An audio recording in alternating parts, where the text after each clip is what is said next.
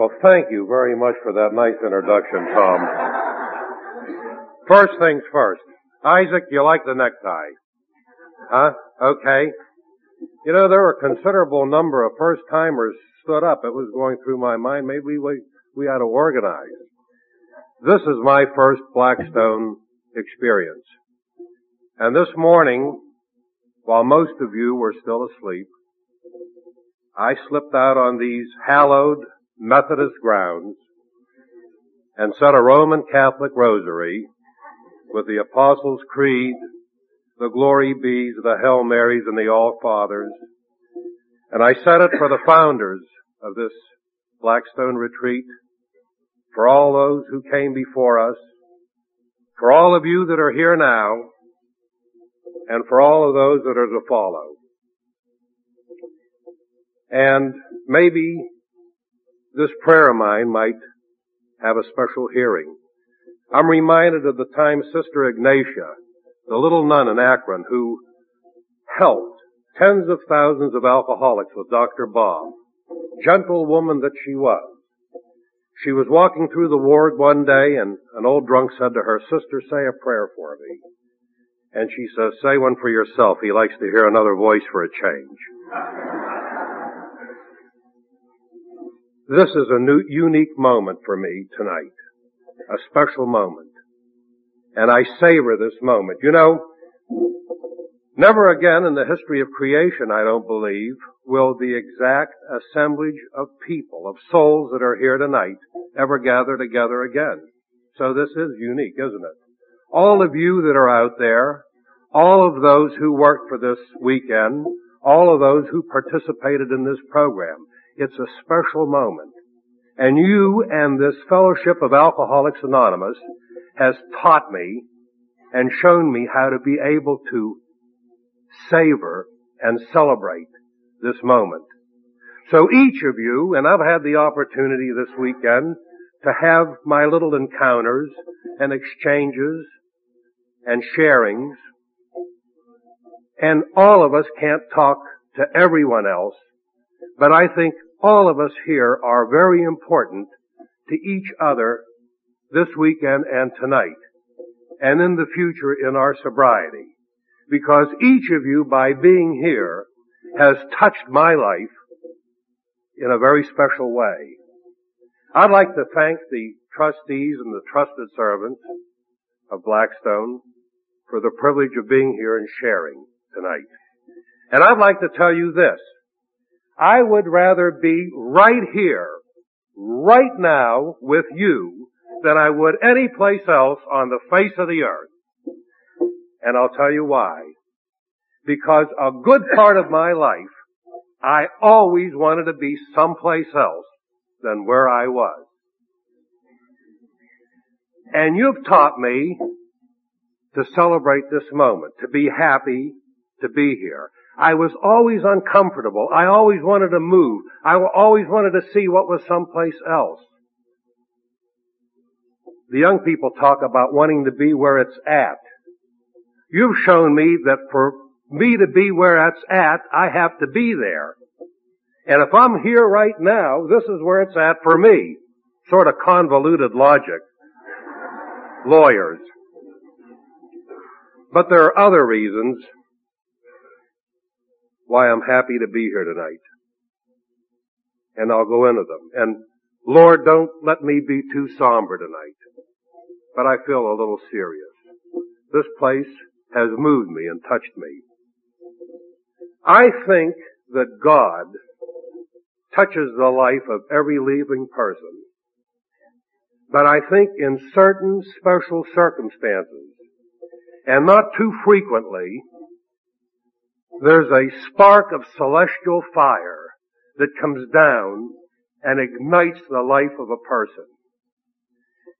And this celestial fire imparts to this person a knowledge of God's will and the power to carry that out. And I think that some 46 or 7 years ago, there was such a spark of celestial power that came down into the desolate, dreary December hospital room of a man by the name of Bill Wilson. And as he laid there in a unbearable depression and right at the bottom of the pit, he shouted out, "If there is a God, let him show himself. I'm ready to do anything, anything."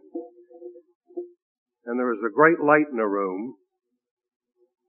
And then in his mind's eye, he felt as if he were on a mountain.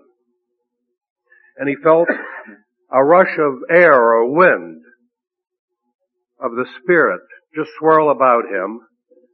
And he felt release, a new freedom. And he felt a presence.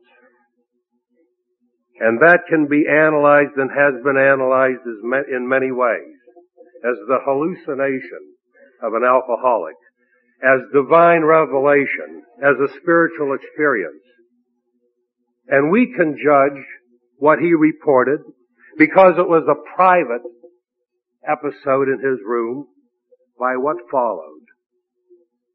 Over the next 4 or 5 months, this man by the name of Bill Wilson talked to other alcoholics, other people suffering from this malady. Did he have success? Did anyone get sober? No one got sober. Did he have success? Yes, he had success. How's that? It sounds like a contradiction. Because I believe that success is finding out what God's will is for you and me, and then doing it, not judging the results. And that's what he did.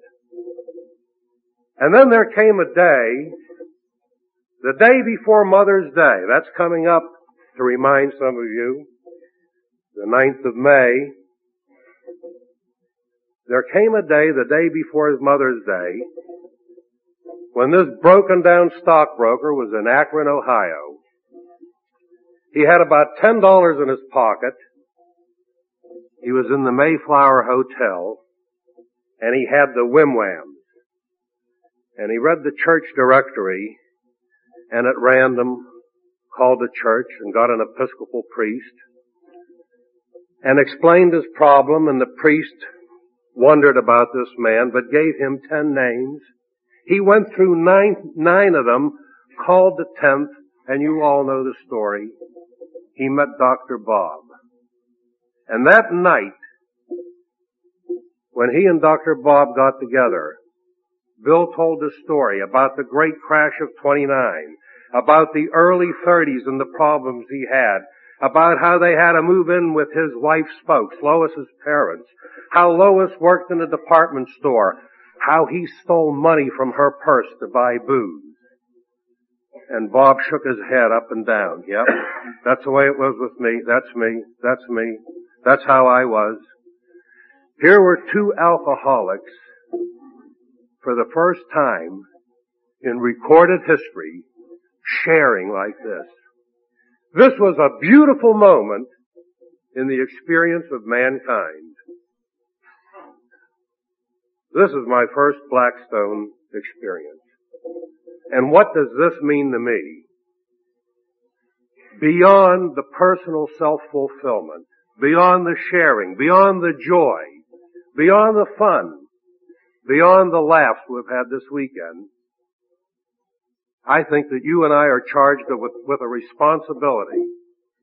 And the responsibility that we have, and I think you're fulfilling tonight, is to take this beautiful moment when Dr. Bob and Bill Wilson came together, keep it bright and shiny and as humble as a new penny for generations yet unborn, yet to come.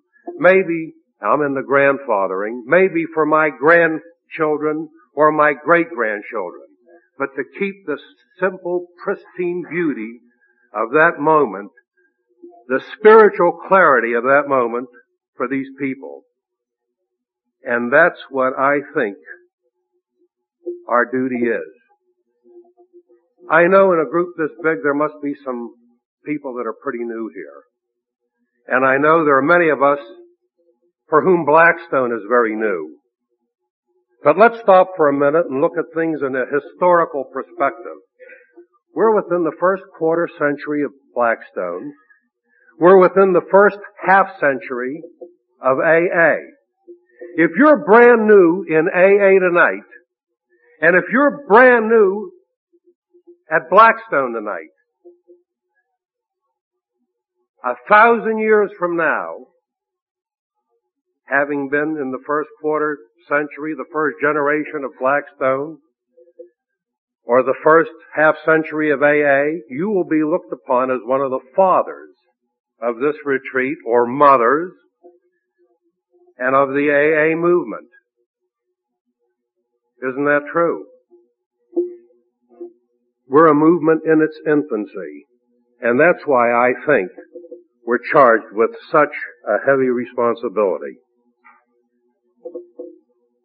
Now, my spiritual life. Not yet, Lord. That's been my spiritual life. Like Margaret, I always had a God. I always believed in God. But I was like the guy in the congregation, guy sort of like Isaac here, that was sitting in the front row of the congregation. And the preacher looked out at the assemblage and he said, "How many of you want to go to heaven? All stand, please." And everybody stood up except this one guy.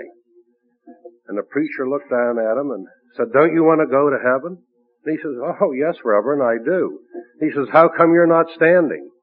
He says, "Well, I thought you were making up a load to go right now." And he says, "I'm not ready yet." So part of the problem I've had is I've never felt just ready yet. You know, I want to hang on to these resentments a little bit. Something inside me, I don't know, this Jekyll and Hyde business says, be a midget. Be vindictive. Be small. Be petty. Even though there's all this beauty, joy, and magnificence in this tremendous universe that's been given to serve you. And sometimes it gets a little discouraging. But I think of what our book says, that this is a program of spiritual progress, not spiritual perfection. And nowhere does it say that I'm going to be so gifted as to grow rapidly. And I like to think of St. Augustine, one of the great, what they call penitential saints.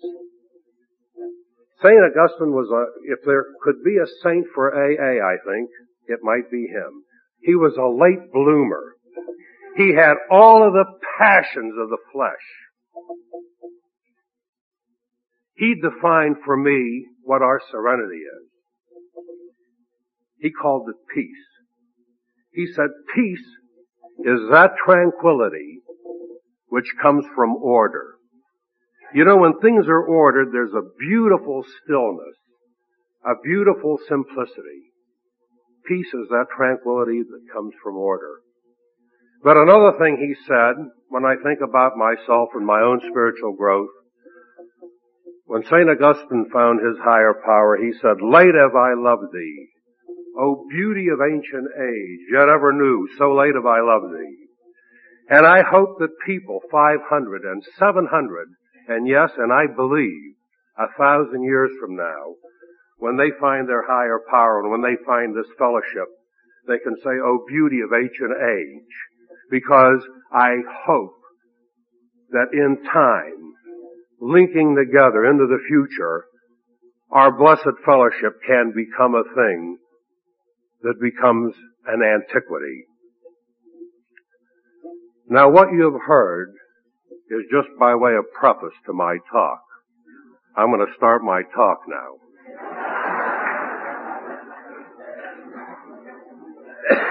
I always start by saying that a couple thousand years ago, a Greek philosopher by the name of Socrates defined friendship. He said that a friend is another self. And when Socrates said this, I believe he meant that a friend is someone who shares with you. A friend is someone who understands you. A friend is someone who is concerned about you. A friend is someone who hurts when you hurt. And a friend is someone who doubles the joy when good things happen in your life. And in short, a friend is someone who loves you. And in that sense of Socrates, I'd like to say good evening, friends. Because nowhere in the experience of my life have I found the friendship, the understanding, the camaraderie, the concern, the love that I have here in this fellowship of AA. The philosophers say that love is diffusive of itself. In other words, it doubles on itself. And I've seen that proved here this weekend. My name is Ernie Raskauskas, and I am an alcoholic. Hi, everybody. And when I say I'm an alcoholic, I make one simple admission, and that is that I cannot take a drink safely. And this is all that I admit when I make that statement. I don't admit, when I say I'm an alcoholic, that I'm necessarily neurotic, psychotic, weak-willed, wishy-washy, of little learning, poor background, lazy, unemployed, or unemployable, or any of the other ugly and opprobrious things that I associated with alcoholics and alcoholism before I found you good people. I only admit that I cannot take a drink safely.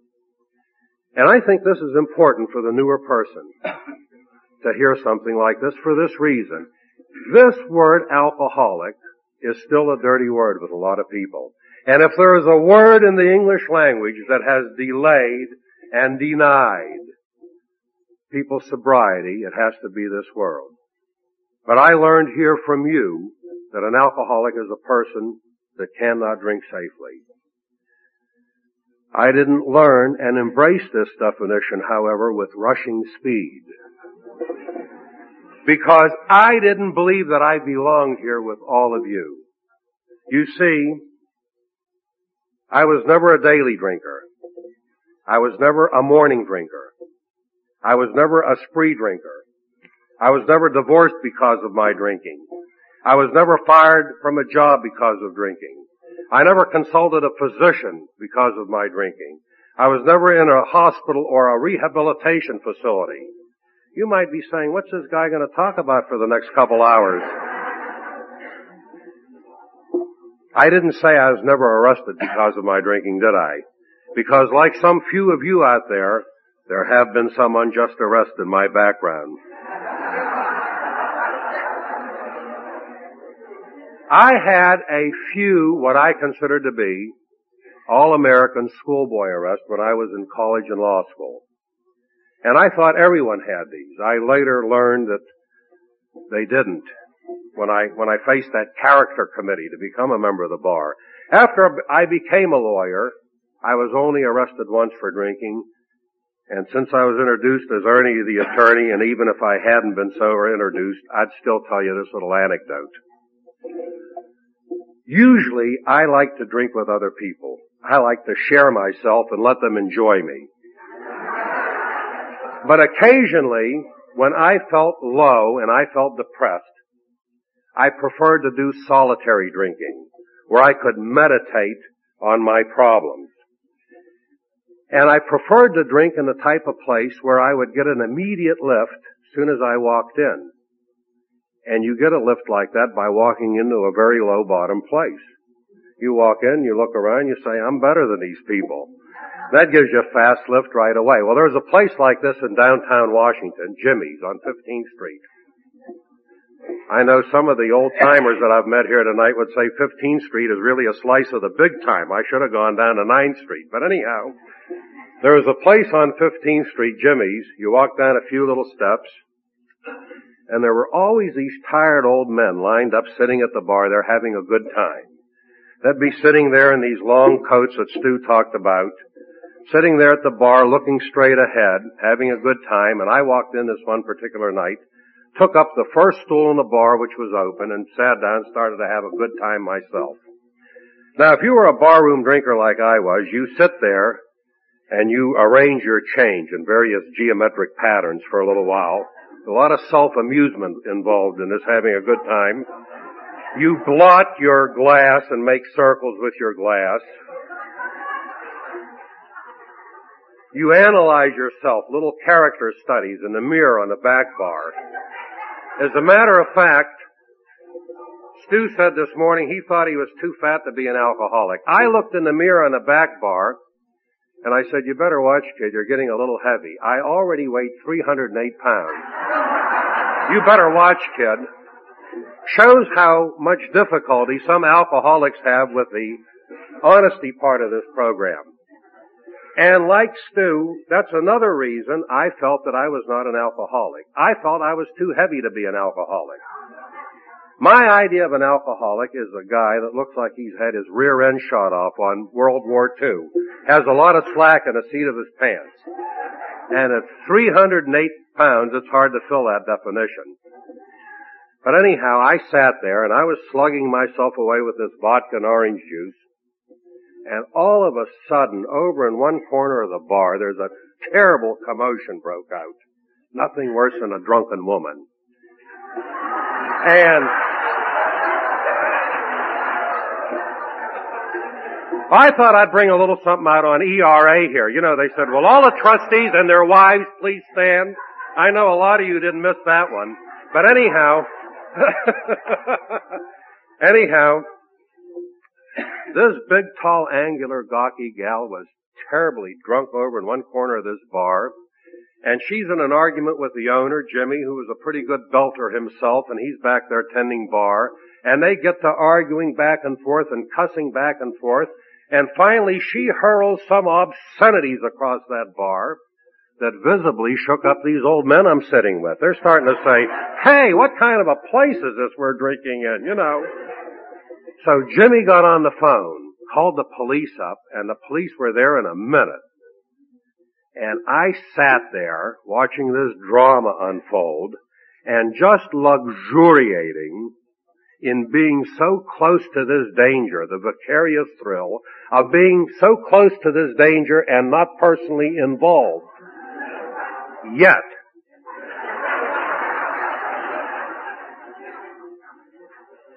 well, they started to drag her out of the place, and she's cussing, and she's swinging that purse all around, and she's all tangled up in the furniture, these old wire back, they used to call them Coca-Cola chairs, dragging about half the furniture in the place out with her.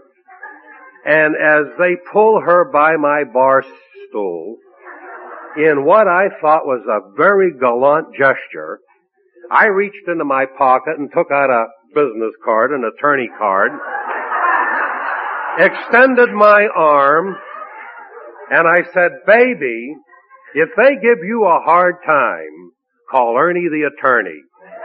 And I never got to pull my arm back. They yanked me right out into the paddy wagon, right along with her.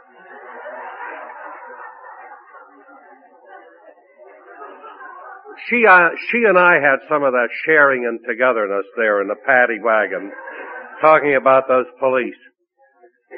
I'll tell you really, it was some years later, a few years later, after I was in AA, I was sitting in a nice restaurant downtown, the kind that Hal Marley likes. And sitting in a nice restaurant downtown, I was with some clients or some colleagues. And the waitress handed us the menus, and there was that eye contact and recognition. And there was so much chemistry passed back and forth there, you could have rolled an egg across it. But neither of us said anything. We were very discreet about it. But as I said, usually I like to drink with other people and share myself. My philosophy was Big Ernie works hard and he plays hard.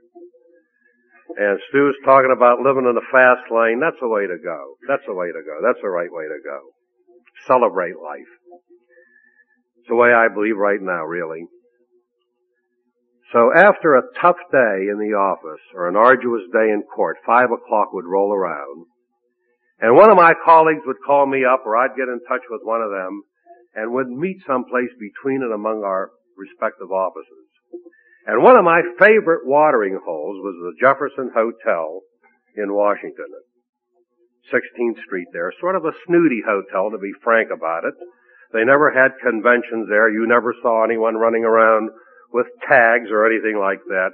It was reserved and dignified, and the kind of place I thought that was appropriate for me to drink in. And I'd walk in there, and they had an organ player there that had a sixth sense about him. He could tell as I walked in the mood I was in, whether I was in the mood for show tunes that night, or whether I had sort of a Spanish mystique about me and he'd play a tango or something like that, and recognized me for the big shot that I was, and I should have been, because I was in there with real strong rent money, buying drinks for people whose rent was already paid. And after a tough day, that first martini, that first scotch is pretty nice. It would roll down and light my ribs up like the lights on a pinball machine. And I'd just unwind and relax. Nice effect. And I'm with attractive people. The company is stimulating. The conversation is scintillating. And I was a leader. A little ahead of the rest, I'd raise a finger and order the next round. And then being a thoughtful guy, I'd excuse myself and tiptoe out to call my wife up. And I'd get on the phone and I'd say, Kathy, don't hold dinner tonight. You and the 6 kids go ahead and eat. She was in her 7th pregnancy. We have 8 now. You and the kids go ahead and eat. I'm tied up down here with a client. And as soon as I can shake loose, I'll be right along. And should say, Ernie, please don't stay out and get drunk tonight. Imagine talking that way to a professional man like me. I'd say, look, Kathy, I'm down here trying to scratch a living out for you people. The tango music's playing in the background. And I says, but if you're going to give me this static, you're going to give me this romance, tonight I am going to stay out just to teach you a lesson. And I'd hang up with righteous indignation, and now I could go back and do that revenge drinking, that get-even drinking. Oh, that was sweet. And I could drink without having that guilt trip on me. I could now drink with a clear conscience. So I'd proceed, and I'd go to order some more rounds, and finally I'd put my hand up to order a round, and one of the guys would say, hey, Ernie, wait a minute, hold it. I've had enough, none for me. I'd say, I thought we were going to have a few drinks.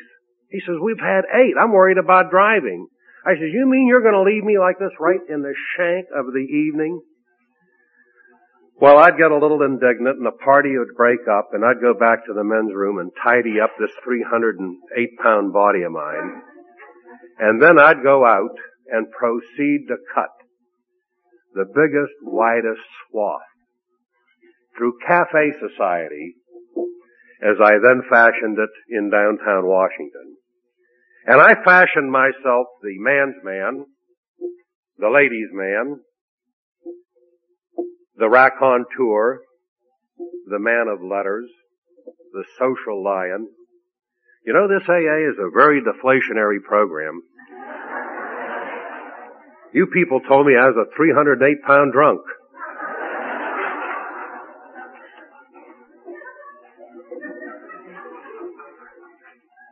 So, around 1:45 in the morning, when the barmaids are cleaning up and they're glad to have last call and get these drunks out of here, I don't want the party to end. I'm over in an after-hours joint in Chinatown. Or maybe I can get a little group of other crazies organized and we go over to Baltimore or someplace. And I'd come rolling in 3, 4, 5, 6 a.m. Maybe that's why I never needed the morning drink. Because I'd drink so much, so late, I was usually singing those show tunes, when I got up in the morning after a couple of hours sleep. Now, what happened at home? Kathy had never heard of Al-Anon. So she tried several different approaches. One was the attack. We all know that doesn't work because I'd counterattack. poor kid was in ringlets, and that's before long hair was fashionable, you know. You were going to do this, and I couldn't say anything because everything she said was gospel true. She was right. And I had to sit there and take it and get out of it the best way I could. And then the other approach she used is when I'd come down in the morning after having been out real late and a real bad one-night stand, maybe rolled in about 5, got about an hour or 2 sleep. I'd come down, be drinking a little coffee. She has the morning wake-up show on. She's scrambling some eggs for the kids. And I'm sitting there trying to read the paper, and I'm waiting for the bombs to drop. And I'm waiting. Some of us are a little impatient, you know. I'm waiting. And I say, okay, Kathy, cut the act. I know what's bugging you. My drinking. You see, Kathy, here's the problem. You're not normal. Now let me explain that. My wife and I both met when we were students at Catholic University in Washington. She was in the nursing school. Stu, you said you met your wife on a bus, school bus. We met on a streetcar, back when the streetcars were running. Here's something I've never told at an AA meeting. The day my wife met me, I was on a streetcar going downtown Washington with my typewriter to a pawn shop to get money to drink on that night. We got acquainted, and you gave me your address, and I thought to myself, next time I'm broke, I'll call her up, right? And I called her up in a couple days. She didn't drink. Every time I was broke, I called her up, and I was broke a lot, and we got to going steady. But anyhow, but on her 21st birthday, a couple of her girlfriends took her out to dinner, down to the wharf, to Hogate's, and she had her first legal drink of beverage alcohol. Pink Lady or Stinger or something. She doesn't remember what it was. She got a little tipsy, a little silly, a little nauseated, decided she didn't like this stuff, and she hasn't had a drink from that day till this day. Now I said, Kathy, you see, if you were normal like other women, I'd come home, we'd have a gracious drink together. This was a lie. My idea of a gracious drink isn't to come home and to have 10 or 12 little hands with peanut butter and jelly on them tugging at my trouser legs. I like that bright lights and music. But I said, if my drinking bothers you like this, I'm going to quit. And as I said this, my eyes would well up with the inner goodness I saw in myself. Of course, I'll tell you, I bawl pretty easy. Just taking the empty Pepsi bottles back to the A&P can get me teary-eyed. It doesn't take too much for me. But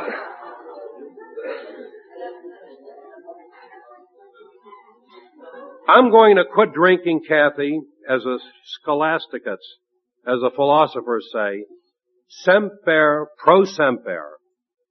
That means always and forever. Not only am I going to quit drinking, but tomorrow I'm going to go on a diet. And quit smoking. I'm Catholic. Haven't been to confession in a while. Saturday I'm going to confession. And Sunday I'm going to march up to the rail with the kids. And it makes me misty-eyed now to see this spontaneous and complete physical and spiritual and psychological regeneration of a human being. You know the tragedy of all of this? Is when I said these things, I meant them. Didn't we meet them? Kathy says, okay, we'll see what happens. So I'd get through that day somehow. Now by this time in my drinking, I was out on the one-night stand, and then I had the ferocious hangover for 3 or 4 days. And then another one-night stand. And this is the way it was going. So I'd get downtown that day sick. Next day, a little bit better, but still, maybe I'll try lighting up a cigarette. The third day, things are getting a little bit back to normal. I get a little peck on the cheek when I leave in the morning. I come home that evening, I get a little work done, I come home that evening. Kathy's made a nice meatloaf dinner. She had a special recipe in those days. There's about 7 loaves of bread stuffed into this pound of meat. Listen, that Jefferson Hotel is high class. You gotta economize someplace.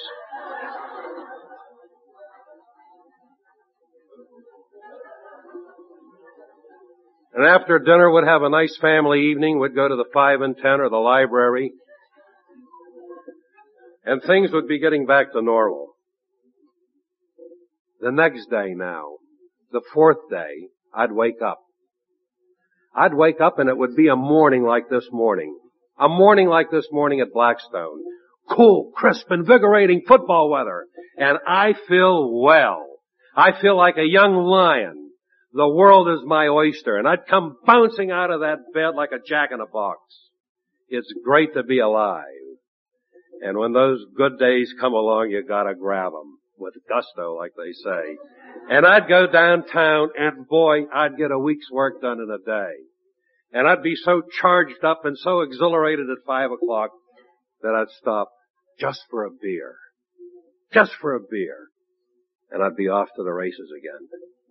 And these one-night stands of mine moved closer and closer together till there came a day in February of 1961 when I rolled in, I crept in, got a few hours of sleep, got up and I was going to creep out, and Kathy stopped me. She says, "Wait a minute, Ernie." She was in her 7th pregnancy. And she said, the children, unlike myself, aren't a party to this contract. I took you for better or for worse. They never made such an agreement. I'm going to take them back to your parents or to my aged parents in western Pennsylvania, wherever they'll have us, but any life is better than this. And my friends, they call that the time of intervention or precipitating the crisis. But I knew that I had run out of string that day. And I knew there was no sense in arguing. I knew that she meant what she said. And I knew that as soon as she could arrange, she would be gone. And I didn't sing the show tunes that day on the way downtown.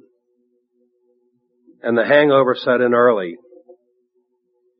And before I even got downtown, almost like being hit with a railroad tie across the back, that terrible lash of remorse. And as I've said many times, I just wonder if anyone can ever know the remorse and the loneliness of an alcoholic. And I got downtown and I rested a little bit and got up and I had a motion to argue in the federal courthouse, United States Courthouse. Sometimes you have to sit around all day and wait for your turn to argue your motion. But I was number 1 on the list that day. And I got up and I argued my motion and finished arguing my motion, came out of court, and I went to the corner of 3rd and C Streets Northwest, and I stood there. Some of you people that are old enough will remember when Kennedy was inaugurated, the tremendous snowstorm we had. Well, by this time early in February, that snow was melted and dirty in the gutter. And that's the way I felt. And it was a bleak, gray, funereal day. And that's the way I felt. And I felt so isolated and so phony and so alone that I couldn't go back to my office where I'd have just me for company. And I stood there, and maybe that was some kind of a moment of truth. But I walked down a side street from court to the office of another lawyer. Some of you here know him, Hugh M. And like I've said, for those that know him, if you must have known how sick I was to go down there and see Hugh that day. But I'll ever be grateful to Hugh. It's terrifying sometimes. It's almost as if I were directed to go there. Hugh and I had never been drinking buddies, Our paths had crossed socially. We had never been colleagues professionally, but our paths had crossed professionally. Why I ever went there, I'll never know. And I walked into that office and I said, Hugh, let's go down the corner and have a cup of coffee. He said, sit down, I'll send out for coffee. And I sat down and we got to talking about the evils of booze. And Hugh said to me, he said, you know, Ernie, I haven't had a drink in 6 months. And I said, gee, Hugh, that's wonderful. Because everyone around the courts knows what a drunk you are. Something to that effect. He wasn't too happy with me, really. And then he dropped a bombshell. He said, I've joined AA. And I said, no. No. You're with these tambourine rattlers, these prayer mashers. Now let me tell you where I was coming from. As I sat there with Hugh at that moment, here was the context of my life. I was getting about 50 phone calls a day from irate clients and creditors. I owed about $20,000 in $500 and $1,000 chunks in small loans to banks and to colleagues who trusted me. I hadn't filed a federal tax return in 5 years. My wife was in her 7th pregnancy and we didn't have any hospitalization. Our furniture looked like something the Flintstones had given to Goodwill. No car insurance. This is where I was coming. My wife was leaving that day, right? Didn't I say that?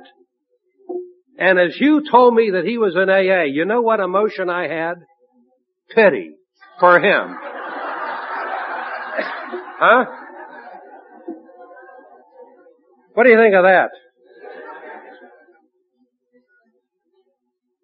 We've all come a little distance, I think. So we got to talking about the evils of booze and the phone rang, and it was my sponsor to be calling up, Bashful Buck. And Buck called Hugh up and he says, look, I'm going to come by and pick you up for the AA luncheon. And Hugh says, okay. He says, by the way, he says, there's a fat one here you might want to talk to. He says, I'm not too interested in him.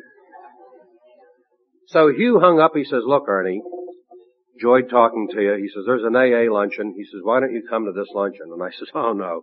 I says, look, I got a lot of problems. My wife is leaving. I'm not interested in talking to a lot of people today. He says, come on, I'll even pay for the lunch. I says, no, thanks, that's nice. He says, there's no banner on a table that says AA or anything like that to embarrass you. And all of a sudden a light bulb went on in my head, and I says, wait a minute. I said, Hugh, if I go to this luncheon, will you call my wife up and tell her I've filled out all the papers and everything and joined this AA thing? And he says, we don't have any papers, but we'll give her a call. Well, time is getting late. Let me try to move a little faster. I went to the luncheon and I was impressed with the guys I met. They were my kind of people. They were the drinking set. Only they weren't drinking. They were interesting. They were interesting human beings. Like I say, some of them looked a little out of place with those big red noses, eating all those strawberry sundaes and everything like that. But other than that, they were an attractive group of people. After the luncheon, we came back to Hugh's office, and Buck got on the phone and called my wife up. Oh, these poor spouses, what they go through. She thought it was a bill collector. He says, Kathy, this is Buck Doyle. I'm an alcoholic. We're sitting here talking to your husband. He thinks he might have a problem with alcohol. What do you think? What do you think, she thought, you know. Buck's a terrific salesman, and he says, Ernie's willing to go to an AA meeting tonight. Like I was making some monumental concession to this poor pregnant woman. Ernie's willing to go to an AA meeting tonight. He says, look, you might not have any faith in this big clown, but you might have some faith in this program. It's worked for me. It's worked for this other lawyer here, Hugh. It's worked for hundreds of thousands of people. Why don't you stick around and see what happens? Well, she didn't have too many places to go. The poor woman said, okay. That night I went to my first AA meeting in South Arlington, Virginia. As I walked through the halls of that, up to that hall, that South Arlington group, I just wallered in self-pity. Oh, I thought to myself, look how hard you've worked, kid. Look how you've struggled. And for what?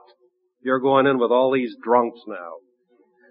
And I walked through those doors and I felt like screaming, unclean, unclean. There were about 80 people in a room.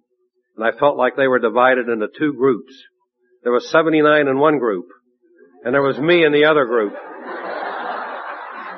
If you're new and if you feel you don't belong here. But I was impressed. I was impressed. There was a young fellow, and that's why I believe in anniversaries. There was a young fellow there celebrating his first anniversary, and he stood up and he told how it was before and how he came to AA and how it is now, and his folks were in the front row and they were just exuding gratitude, and I was impressed. I says, this is a terrific program for these people. See, here's a lifelong problem I've had. I've always been faster on the uptake than other people. Let me give you an example. With the 6 or 7 kids at home, I'm the kind of guy that'll go to a discount store, buy a wagon for the kids. It comes in a factory carton, bring it home, I open it up, and they put directions in those things for other people. I take those directions out, walk across the hall, throw them in a trash can, and come back and start to put the wagon together. About an hour later, when there's blood running down my knuckles, there's ball bearings running across the floor, the axle's bent, there's too few or too many parts, then I go get the paper that they had packed in a box for the squares. See? That night a minor miracle happened. I started to follow directions, maybe for the first time in my adult life. They told me to buy the big book and read it. I bought it and devoured it. I took it home and I read the first story in the book, Bill's story. Here was a guy that was a stockbroker on Wall Street, made and lost more money than a lot of us will ever see, a big shot, a co-founder of this program. He proved that this program will work for big shots. There's a story in the back of the book, I wish it was still in the current edition, Joe's Woes. Joe was a guy that had been strapped down 35 times in Bellevue, an eggshell of a man, The Walking Dead, a zombie. Even the attendants there had written him off. And Joe lived to see the day that he came back to Bellevue carrying a message of hope and joy. And that story proved to me that this program will work for anyone who is willing to be willing, anyone who will let it happen. They told me to go to a meeting every day, and I did that for a couple of years. They told me to stick with the winners, and when you start drying out, you see that's just common sense. They told me to read the literature. They told me when I had the whim-whams to call somebody up, I didn't have to tell them I felt like getting drunk. I just had to tell them I wanted to talk to them. And I started to follow those directions. In about 6 weeks, the Iron Curtain went up in my mind, and I had to admit the fact of my alcoholism, and I am going to quit in a couple of minutes. I had to admit the fact of my alcoholism. I could look back in my life to when I was 16 years old. My immigrant parents who had come over here from Lithuania, who had saved nickel to nickel to send me to a fine prep school. And you know the present I gave them my senior year in prep? I got kicked out. I got kicked out. All the wretched mediocrity there had been in my life. I laughed earlier about these schoolboy arrests. You know, when I came before that character committee that was determining whether I was a fit person to be a member of the bar of the United States Court of Appeals for the District of Columbia, they didn't laugh about that arrest record. As a matter of fact, when all of my classmates were in the big ceremonial courtroom on the 6th floor of the United States Courthouse being sworn in and their wives and girlfriends wearing corsages, I was cross town drinking beer, waiting and sweating out to see if I would be admitted and accepted as a member of the bar. And they did admit me and accept me, but there was no big ceremony. My name, and it's an eternal reminder to me, wasn't put on in that fancy writing. It was typed in by a girl clerk and handed across the counter to me. So I had to admit the fact of my alcoholism. But I was lucky. There came a day not too long after that when I looked at you people and I said, you know, you are not organized in a gigantic conspiracy to fool me. You're being authentic and honest. You say this is chronic, irreversible, and fatal.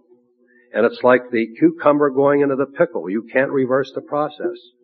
And there's no Philadelphia lawyer that can get me out of this.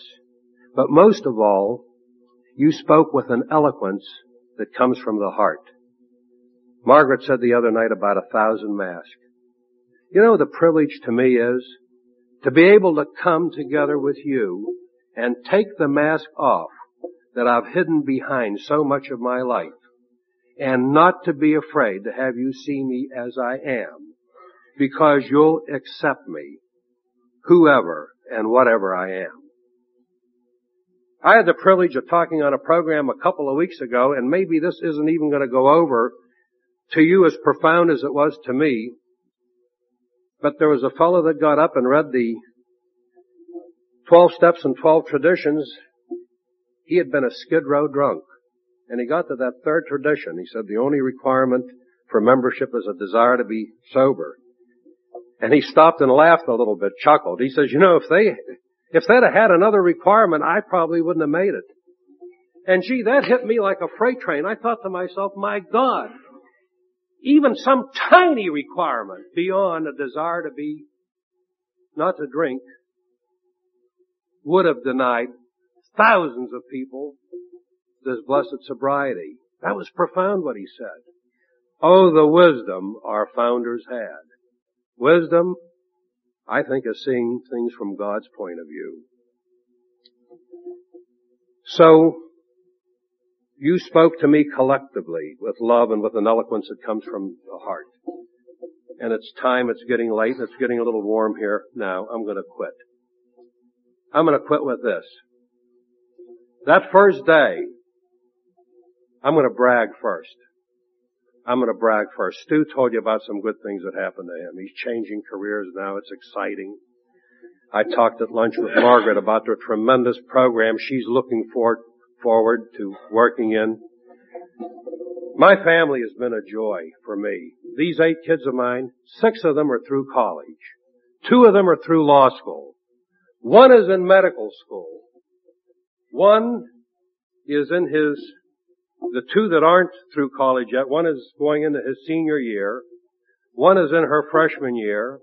5 have had an opportunity with my booze money, the money that rightly belonged in the cash registers of the saloons, to study abroad, each of them for a year in Italy. And that's one of the tremendous benefits. One of the tremendous benefits. Of course, this program doesn't promise material rewards, but it does promise us, in the promises, the ability to savor the simple joys of life. Like here at Blackstone this weekend. I got up this morning and took a nice run. Didn't cost a penny. Tremendous, exhilarating, fun, exciting. They told me that I was an emotional baby, impetuous, immature. Boy, I hate to admit that. But you've shown me that we're all something else too. And I think this is important for our self-esteem and for our self-worth. I think you and I are the people that have a zest for living. We want to milk all the nuances, all the goodies out of a 24-hour period. We want to live life to the hilt. We want to live 105%. You know how you can live 105%? Make a 12-step call. Go into somebody's home that's a shambles, and then 6 weeks later go back there and the kids say, "Hi, I'm Mr. R," and you're picking somebody up and taking them off to a meeting. That's 105%. But that first night, Doyle said to me, an alcoholic's somebody that can't drink safely, Ernie.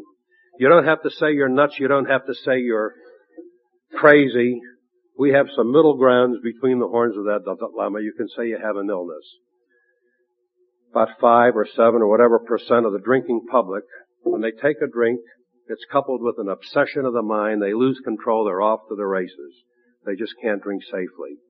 This allergy theory was maybe unscientific, but it's worked for me. It's easy to understand. But here's what's hard to understand. Tonight, while you and I are having this tremendous sharing in this fellowship, in this great weekend, tonight our work's unfinished. There are millions of people out there still fighting this thing. There's an attractive gal, like our speaker from last night, that tonight, someplace in this great country of ours, is going to kill some innocent kid with her car and not even remember what she did in the morning. There's some poor drunk, some guy, that's going to die a drunkard's death today and inflict the final cruel indignity on his family. You know, dying of cancer or something, that's unfortunate.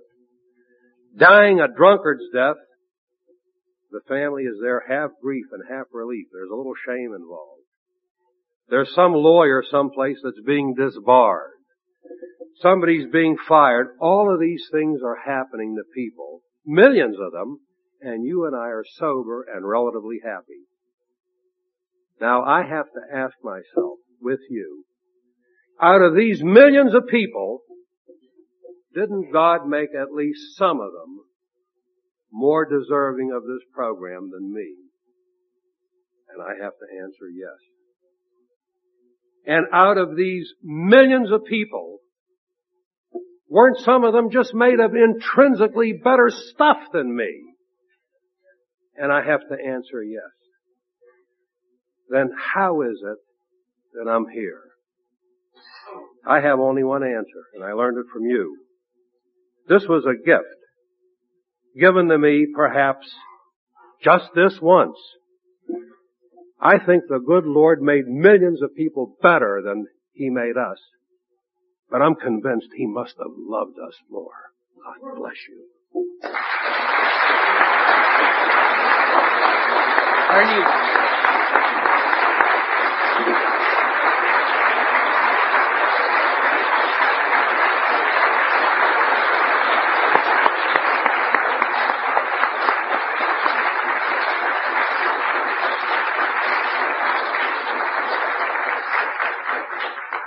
Remain standing just a minute, please.